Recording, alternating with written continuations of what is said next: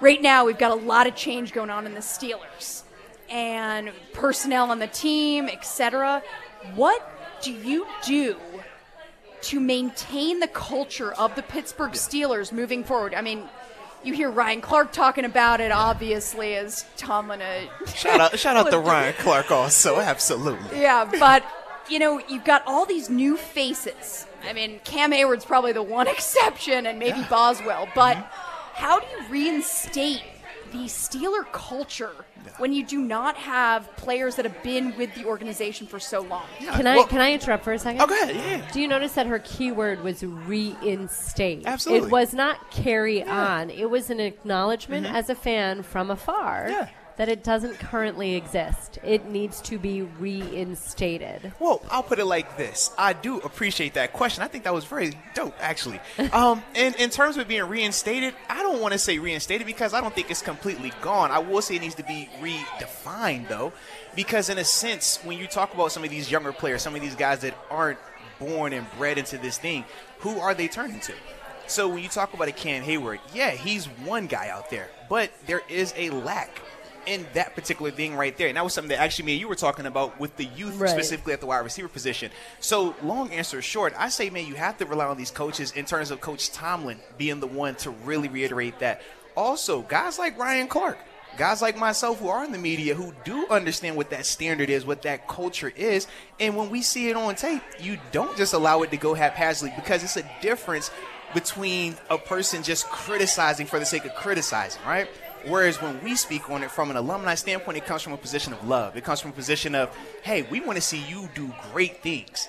You hardly ever hear us former players talk about, man, cut this guy, trade that guy, fire this person, because we understand what that means to that person.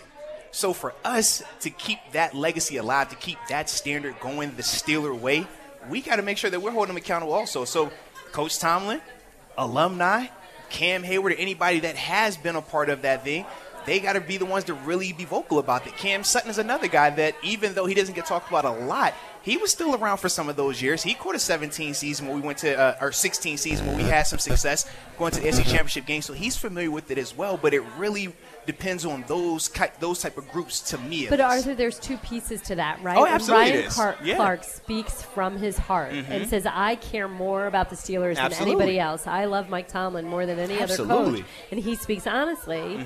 Deontay needs to not get defensive. Well, think about this. They need to not get, come out and play with us. They need to think for a minute. But Aditi, it's easier when you're the person putting out the critique to say that this person should respond a certain way. Whereas when you're that player, it's not just Ryan Clark that you saw the critique from.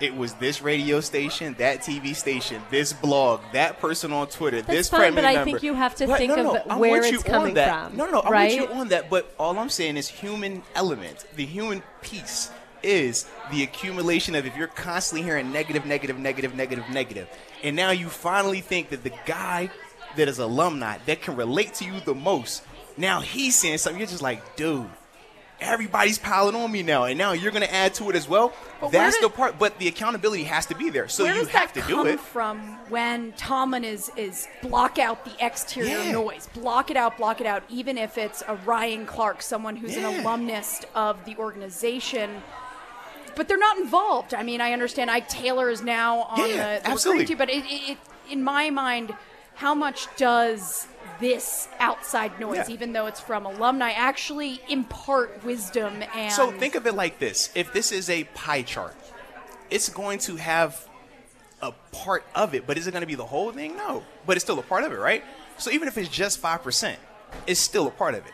So when you think about what these guys are doing on a day-to-day basis, right, Sunday to Sunday, right, sun up and sundown, they are only, in terms of the response part, the tweet they might send or the sound bite you might hear, that's a quick notion, and in that moment, they truly might have felt that.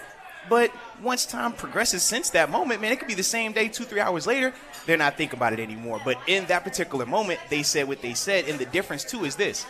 For the outsiders, because you're not allowed to be in that locker room, right, or even media, it's like you get that clip, but then after that, you're gone. So you keep thinking about it. That player, he's moved on. But now when he comes back to his social media, what is everybody talking about? That same thing. So now he has to go back and rehash it. So that's the thing where it's more so just the constant bugging. And it's like, man, I've already addressed this at 12 o'clock today. Why do I still have to talk about this on my social media at 6? Why do I have to talk about this when I go to dinner at 7? Why do I have to talk about it if I'm Twitch streaming at 9?